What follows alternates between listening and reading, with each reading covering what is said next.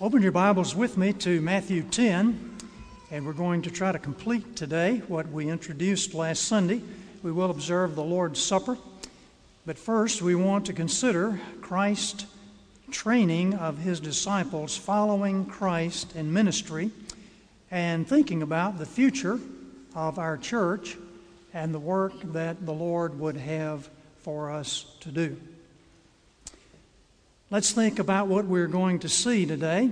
Christ has done a lot of things with the disciples watching him minister, and now he's getting ready to send them out on their first mission trip out around the towns and villages of Galilee. He is giving some training to them in the first section here in chapter 10 that we'll look at. And then we'll consider maintaining the vision even through the years, the vision that was communicated to his disciples at that time will be the same vision that he wants us to have today, but we want to see exactly how that fits. And then attaining the goal of being conformed to the image of Christ and becoming like him. Now, we asked a question last Sunday, what motivated Jesus' ministry to the multitudes? And we back up to chapter 9 and verse 36. When he saw the multitudes, he was moved with compassion for them because they were weary and scattered, having no shepherd. If you don't have a heart of compassion and love people, you probably won't be much interested in what we would have to say today. Remember that Jesus summarized the entire law with just two things: love the Lord your God and love others. Christ's love for people motivated him to do everything he did while he was here on the earth. What was his plan for spreading the kingdom of God and launching his church? It was not an afterthought with Jesus. He had planned and provided, and later we will see protected the church. And this is what his mission was all about: to establish his church, to die for his church, to make her holy, and to present her spotless, even as the bride of Christ we read about in Ephesians 5. What was the plan? We mentioned last Sunday. From Matthew 28, we see the final instruction, at least what we call the Great Commission, and let's read it. And Jesus came up and spoke to them, saying, "All authority has been given to me in heaven and on earth. Go therefore and make disciples of all the nations, baptizing them in the name of the Father and the Son and the Holy Spirit, teaching them to observe all that I commanded you, and lo, I am with you always, even to the end of the age." And then later in the epistles, we get a very succinct explanation of that process, 2 Timothy 2:2. "And the things that you have heard from me among many witnesses, commit these to faithful men who will be able to teach others also." Train disciples who know how to disciple others. It's that simple. That's the plan. There is no other plan. Now, as we think about that, let's consider several important observations. Paul uses sports analogies in his writings, so I guess that means that we can use them too. Jim Putman, in his book Real Life Discipleship, observes that church is a team sport. Did you get that? Church is a team sport. As we are training disciples, we have to keep this in mind. We're all members of a team. What does a typical church look like? Well, you've heard it said before that the church looks kind of like a football game. There are 22 guys on the field who are desperately in need of some rest, and there are 85,000 in the stands who are desperately in need of some exercise. Well, it's not that way in our church, but we don't want it to slide in that direction. We want everybody who is on the team to be involved in the work of the team. Now, a lot of time we're preaching at young people. But today, I want to give some observations for the older people. Not necessarily the old people, but the older people. Coaches must have a coach's mentality. Coaches must have a coach's mentality. What is a coach's mentality? Now, sometimes in a church, we see the older women following the mandate that's given better than the men sometimes. Older women are trained the younger women to love their husbands, love their children. But the older men and the older women are coaches who have to have a coach's mentality. Now, if you're out on the football field, the coach, who is a good coach, might say, now today we're going to be working with the wide receivers. You guys come over here, and we're going to walk through the pattern that you're going to be running, and we're going to show you why we do it this way. Now, son, come over here, and let me show you your stance, how you're going to start off.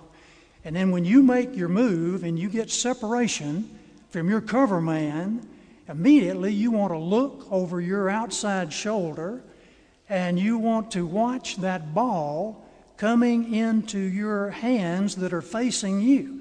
Not facing out like this, because it's going to hit your hand, drop on the ground. But you're making a little cradle for that ball, and it's going to come right in, and then you want to wrap it up and not be thinking about marching on down the field, but you want to be sure you got that ball in possession. And then you take off down the field. Now let's come over here and get with the quarterback, and let's run some of these patterns and see how you do. Now that is a coach's mentality. But be careful. The guy on the left end is not a coach. He is an imposter. And the reason is he didn't have a coach's mentality. He has a player's mentality. Do you know what the player's mentality is? Hey man, I could catch a ball better than that myself. Get out the way and let me show you how to do it. That's the player's mentality. Now, how do you think that's going to translate into what is going on at the church? I wasn't really a coach, I was the chaplain. I was out there a good bit, but the highlight of the year for me is when the faculty played the football team. We beat them all up and down the field. That's a player's mentality. Well, what happens in the church when you bring in that mentality? I can do it myself. It's too much trouble to get anybody else to do it. Besides, they don't know how to do it, and I don't have time to teach them. I'm just going to go ahead and get the job done and forget about it. Now, we do need players in the church, but if we're going to disciple anyone, we have got to have some folks with a coach's mentality. Now, third thing, players on the team must see themselves as critical to the success of the team. Those guys in the picture, Steve, Gary, and Jeff, are high school coaches. But I have a friend who many of you know who has been a college coach, Walter Lewis, coached at the University of Alabama and the University of Kentucky. What do you think the difference is between a high school coach and a college coach? Well, Walter traveled a good bit. Because you see, in college, we recruit the best players from all around the country. And you got to go out there and find them and talk to them and meet with their families. And we might even recruit a punter from Australia and a kicker from Germany. So there's a lot of travel going on. But a high school coach has to recognize and train and develop his own personnel starting down at the middle school. If there's some guy down there with some talent, we've got an eye on him. We've got plans for him. Now, in some major high schools, they may do a little recruiting on the side, but they're not supposed to do that. Now, how do you think that's going to work for the church? Most large churches recruit outside the church. You need a staff member, you call in a professional recruitment firm, and you get some guy from California or Georgia or somewhere, and you bring him in. Now, I'm not saying that there's anything wrong with that, but what does that say to the people in the church? We don't have what we need to make this church succeed. So we got to bring in some guy from somewhere, and he can do it. And what's the response to that? Well, let the professionals do it. Isn't that why we give our money anyway? To pay the people on staff to do what needs to be done. That is not Christ's idea of the church. And you see, it's just kind of a subtle thought that's given an insinuation that, hey, we've got people on staff who are trained professionally. Now, it's good to have some training. It's good to go to seminary. A lot of things there can be very helpful. Training is available now all over the place. Training will be available right here next Saturday morning when all of our men get together for discipleship. We've had some good sessions there, and we encourage you to come. Well, we want to be a church that is training others. What will be our recruiting model?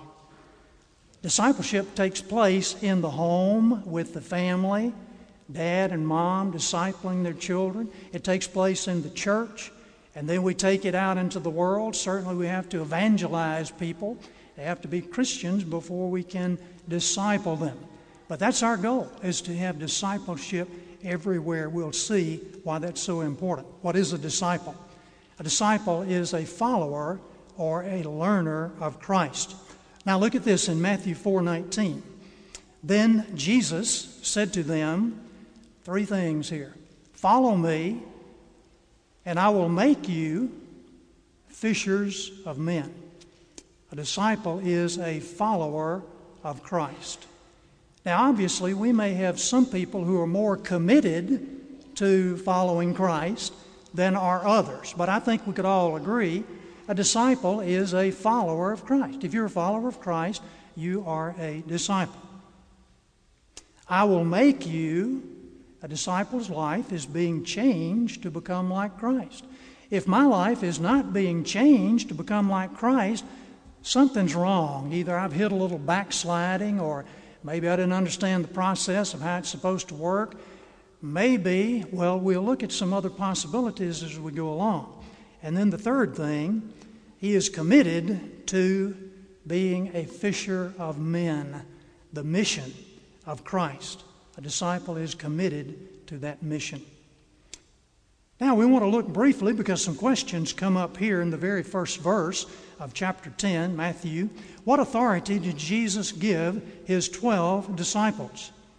And when he had called his 12 disciples to him, he gave them authority or power, in some translations, over unclean spirits to cast them out and to heal all kinds of sickness and all kinds of disease. That should get folks' attention in the land. Healing on demand. The disciples can go anywhere they want to go, and they can heal someone. First time, every time. Now, here's an important question. What authority does Jesus give us as his disciples today? It's going to be a little bit different. And let's ask the question, do we still have healing on demand? Well, we do still have healing, but it's on God's command, not on my demand. And sometimes people are healed, and sometimes they are not healed, and sometimes they die and go to heaven. And we see that in the Scripture. It's very clear. We'll look at some Scriptures. Now, error is propagated in that area because you see people saying things that would be very contrary to what you find in the Scripture.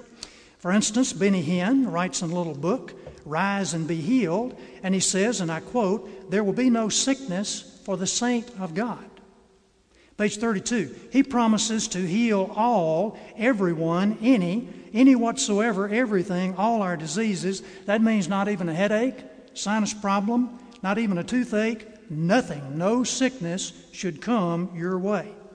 Page 62, if your body belongs to God, it does not and cannot belong to sickness. And page 65, God's greatest desire for the Church of Jesus Christ is that we be in total and perfect health. And he's talking about physical health. Where do these guys get this stuff? You would think that they never read the Bible.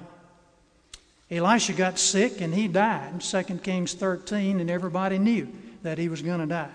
David's child got sick and died, even though David had prayed and fasted for him. Hezekiah got sick and he was healed. And he lived 15 more years, and then he died in 2 Kings 20. Daniel fainted and was sick for days in Daniel 8, verse 27. Lazarus got sick and he died, and he was healed, not because of his great faith, because he was dead. And then he died again later on. Dorcas got sick and she died, and she was healed, but again, not because of her faith, because she was dead. And then she lived some more, and then she died.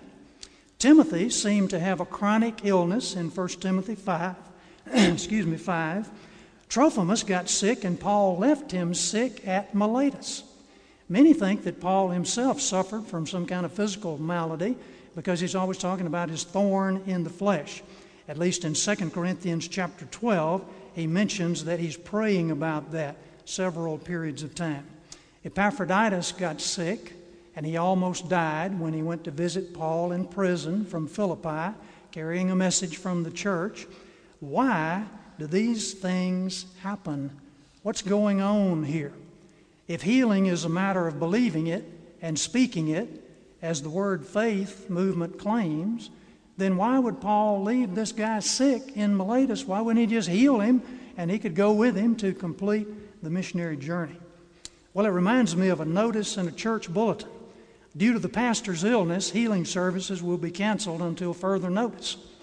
Now, if we can heal people, then if we have that same authority as disciples, we ought to all leave the church this afternoon and go to the hospital in your area and clean out the beds. And we wouldn't have much need for hospitals. God can and certainly does heal, but He doesn't heal on demand. He has given us a different authorization, and we're going to see what it is. In fact, we've already looked at it. Jesus came up and spoke to them, saying, "All authority has been given to me in heaven and on earth." And then He says, imperative sentence, "You go therefore and make disciples of all nations, baptizing them," and so forth, as we read. This is what we are authorized to do. We are authorized to evangelize people, to disciple people, and that includes a long list that we considered last Sunday. It includes helping the poor, taking care of widows and orphans. It includes all kinds of things to show the love of Christ. Should we pray for sick people? Certainly we should. And if someone is sick, let them call for the elders of the church.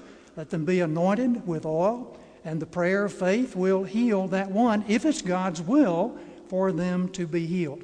So we want to be very clear about what we are authorized to do. In Mark 16:15, we see something very much like that. Go into all the world and preach the gospel to every nation. Well, we have a problem in our church today, a modern church.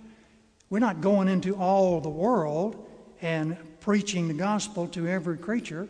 We're bringing all the world into the church many times. And that has caused a dilution in the church. The world's entertainment, the world's dress, the world's music, the world's values. And so we see a lot of false disciples instead of true disciples.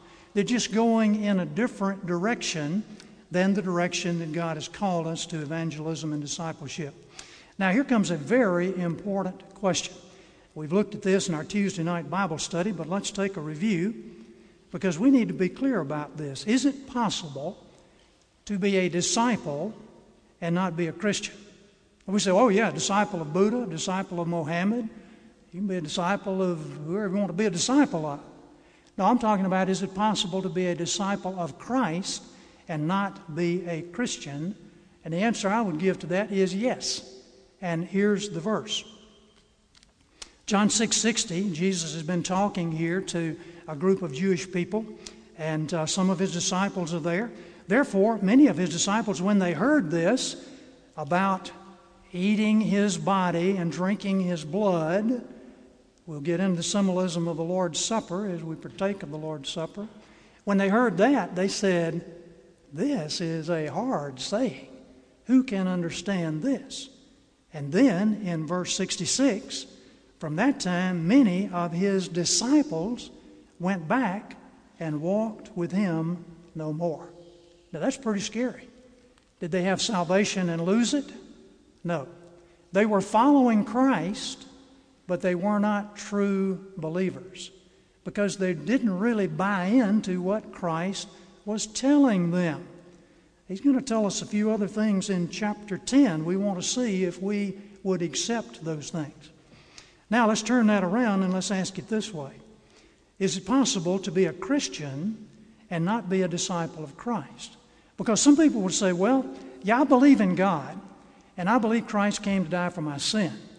And they usually don't say it, but you can tell they don't want much to do with holiness or the church, as Cody said, or any of that. They just want a fire insurance policy, and I've got it, and I do believe, and here we go.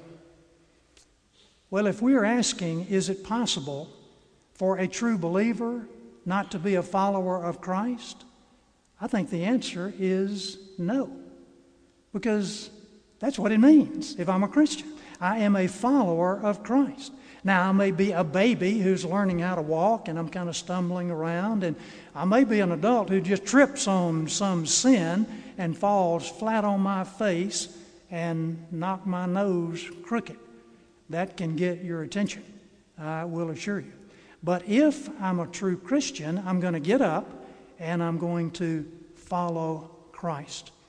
Now, there are all kinds of verses that we have looked at where warnings are given to those who say, yes, I'm a follower of Christ, to be sure that they have the real thing down inside. It's simple. It's simple. I've got to believe on Jesus, but that entails some things. It's not just an intellectual belief, as we have noted. Luke 14:27, whoever does not bear his cross and come after me cannot be my disciple. Now that's on your study guide, the cross, bearing the cross, and we'll take a look at that in just a moment. We see on a number of occasions in the New Testament instances where the rich young ruler wants to be a follower of Christ, but all of a sudden he's going away sadly because he didn't want to do what Christ asked him to do. What Christ asked him to do may not be specifically what Christ is asking us to do, but there are some certain things in common. And one is take up your cross daily and follow him. 1 John 2:19, they went out from us, but they were not of us. For if they had been of us, they would have continued with us. And they went out that they might be made manifest that none of them were of us. Now, what's the difference between a disciple and an apostle? We don't have anyone today who is fulfilling the apostolic office. We would believe that that was closed. You remember Paul was called by Christ on the Damascus Road, and he had the vision. But apostles were ones who had seen Christ and who had been with him. An apostolos is an authorized representative. It's someone who is sent as an ambassador. And now Christ is getting ready to send out all of these disciples, these 12 special disciples, who have been trained with him. They've been going around with him, learning how you do it. And he's getting ready to send them out, and he gives them some instructions. What were his instructions? Well, verse 5 and 6, if you have your Bible open there, where to go to the lost sheep of the house of Israel. Now, he does mention the Gentiles in verse 18, but right now we're going to the lost sheep of the house of Israel. They're the ones that have the knowledge of the Old Testament. They're the ones who should understand that the Messiah has come. Verse 7, what to say? The kingdom of heaven is at hand. He's already said, repent, for the kingdom of heaven is at hand. Turn from whatever you're following and follow me. I'm going to reveal to you the kingdom of heaven. The kingdom of heaven is within you, or the kingdom of God. Verse 8, what to do? Heal the sick, raise the dead, cleanse the lepers, cast out demons. A little different from what we do. We do what of that we can. If you're a medical doctor, you can certainly help to heal the sick. Maybe you have some training in medicine like Eric Little did. Do everything you can. But we don't have the healing on demand like they did. And then in the next verse, 9 and 10, what to take? Not much. Don't take a suitcase. Don't take any 2 changes of clothes or sandals or staff, for the worker is worthy of his support. Now, when we sent out Andrew and Naomi Did they need to follow that verse there? No, because these are special instructions for a short-term mission that we will see. In verse 16 through 18, verse 25, verse 34, what should you expect? Opposition, affliction, persecution, division. If you make a decision for Christ, that decision will cause division. And if you're pleasing everybody, you might better check it out, because some people don't like the fact that you would be committed to Christ. Now, Jesus wanted his disciples to learn something. What did he want them to learn? In Matthew 6:30, they all come back together shortly thereafter. This was a short-term trip. They gathered to Jesus and told him all things, both what they had done and what they had taught. And then in Luke 22:35, he said to them, when I sent you out without any money bag, knapsack, sandals, did you lack anything? No, nothing. That was what he wanted them to learn, that he would provide for them. Now, the very next verse says, and he said to them, but now, whoever has a money bag, let him take it. Likewise a knapsack, and he who has no sword, let him sell his garment and buy one. So much for sword control in Palestine. Why do they need a sword? Chop off the high priest's servant's ear?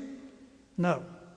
They needed a sword because they would be traveling where there were robbers, where there were wild animals, and it was good just to have your weapon to be ready to defend yourself. You can righteously defend yourself, I believe, according to Scripture. So quickly, what are some of the characteristics of a mature disciple that are mentioned here in Matthew? We could look at a lot of things from other places in the Bible, but as we close, we want to just take a look quickly at what's going on here. Verse 24 and 25, conforming to Christ. Take up the cross daily, take up your cross, and follow me. What in the world does that mean? Well, it's figurative, obviously. Nobody's trying to crucify you on a cross yet. So it's figurative, and the cross in Jesus' day was an instrument of great shamefulness. You had to carry your cross to the place of execution, many instances. It was an instrument that represented great pain, great humiliation, great desperation as you're just hanging there, sometimes for days, hanging helpless on a cross in excruciating pain. So what would we say? The Christian needs to embrace in his life whatever comes, whatever is painful, whatever is burdensome, whatever is wearisome, whatever is considered shameful. He has to embrace it just like Christ embraced the cross. Now, if he can do something about it, do something about it. If you can righteously change the situation. Many times you cannot. Many times there may be some sickness or physical malady that you can't change. God is working through that. We are gold refined in the fire. And when he turns up the heat, we say, praise the Lord. He has a purpose in it. If he wants to heal me so that I can go on doing his work, praise the Lord. If he wants me to draw close to him as I am suffering, then that is equally good according to Scripture. Because he works all things together for good. That's what it means to take up my cross, to face whatever God sends to me, and to say, rejoice evermore, pray without ceasing, in all things give thanks, for this is his will concerning you in Christ Jesus. Then go down to the church and get in touch with the elders and get them praying for you. And get some help, because that's what the body of Christ is all about. Well, the next thing, conquering fear. Conforming to Christ, conquering fear. Verse 28, do not fear those who kill the body, but are unable to kill the soul. Verse 36, therefore do not fear them, for there is nothing covered that will not be revealed. And verse 27, communicating the message. Why does he say, what I tell you in the darkness, speak in the light? Do you remember Christ at this time was teaching in parables? There were a lot of dark sayings that he gave, because he wasn't ready yet to be crucified. But the disciples understood some of those things. At least he explained some of them. Now, we don't have to teach in parables. We can use the parables of Christ, but we can put it right out in the light. And then verse 32, confessing Christ. Everyone, therefore, who shall confess me before men, I will also confess him before my Father who is in heaven. That's not the preaching and teaching. That's just out on the street corner. Somebody says something, whatever, just confessing Christ. And then the last one, contemplating division. Do not think that I came to bring peace on the earth, verse 34. I did not come to bring peace, but a sword, because the message divides people. Well, are we willing to find our lives? Last question.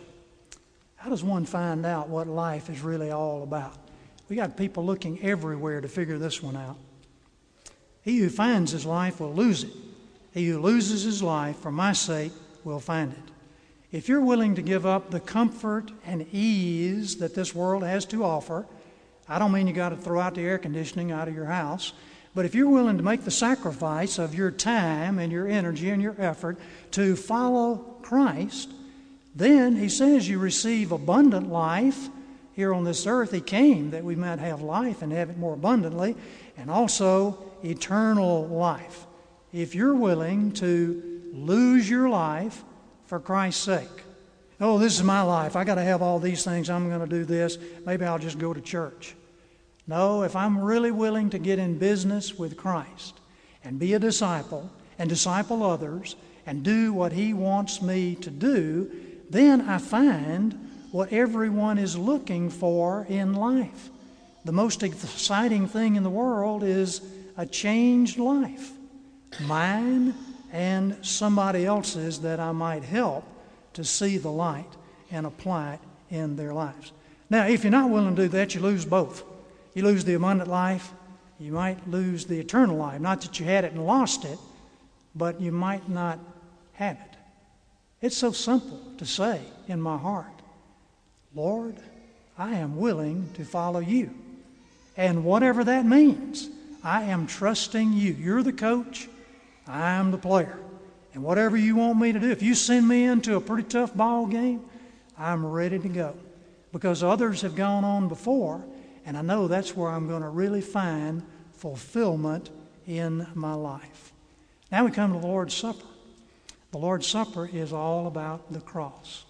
The cross reminds us of Jesus' suffering, paying the penalty for our sin.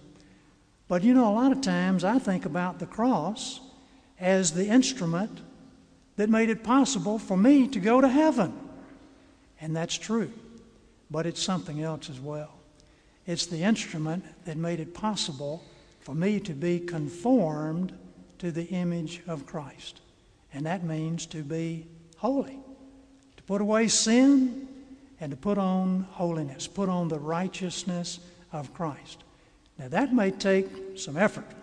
That may take some suffering. That might even call for some persecution. I'm not looking for all of that, but when it comes, I'm not surprised. If they call the head of the house Beelzebub, what are they going to call the members of the household? And it's heating up, if you've noticed, in our culture. It's heating up a bit now. So this morning, as we observe the Lord's Supper, let me ask you to examine your own heart. Are you willing to be crucified with Christ? To put to death, mortify the flesh, the old nature, put those things aside in your life? It doesn't mean I crucify my body, literally, physically. I'm mortifying those old desires and tendencies that keep creeping up on me. As we pass out the elements, let's give some thought for what it means to be crucified with Christ. Shall we pray? Heavenly Father, we thank you for your amazing plan for the church. We thank you that you have included not only your chosen people from the Old Testament, from Israel, but you have included the Gentiles. We thank you that we are here today, and we thank you, Lord, that you have established this ordinance for us to be able to remember your death and burial and resurrection and what that means for us. And we pray, Lord, that we might be able to look in our hearts and say, yes, we will follow you. If it means that our bodies would be broken, if it means that we would shed some blood, we would follow you because you know what is best for us. And Lord, we want to follow you just in the everyday challenges of life when we don't have to shed blood, but where we do have to mortify the old nature and put off those things that are displeasing to you. So we thank you, Lord Jesus, for coming to this earth. We thank you that you were willing for your body to be broken for us. And we pray these things in Christ's name and for his sake. Amen. Scripture says from the Apostle Paul in 1 Corinthians 11, "And when he, Jesus, had given thanks, he took the bread and broke it and said, 'Take, eat, this is my body, which is broken for you. Do this in remembrance of me.'" Well, here is the fruit of the vine, which represents the precious blood of Christ, the Lamb without spot or blemish. Let's join together in thanking Christ for shedding his blood. Let's be reminded, and let me ask Tim Bolton if he would lead us as we pray together.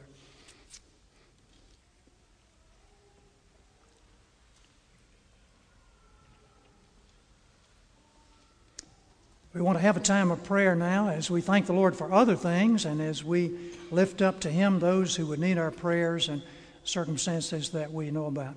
I want to call on Martin Beal, if you would, to begin our prayer. We do have a microphone that David is bringing that if you want to use, you certainly may use. And let's be praying silently, even as our men lead us. And then I will close our prayer. Martin, would you begin, please? God and Father,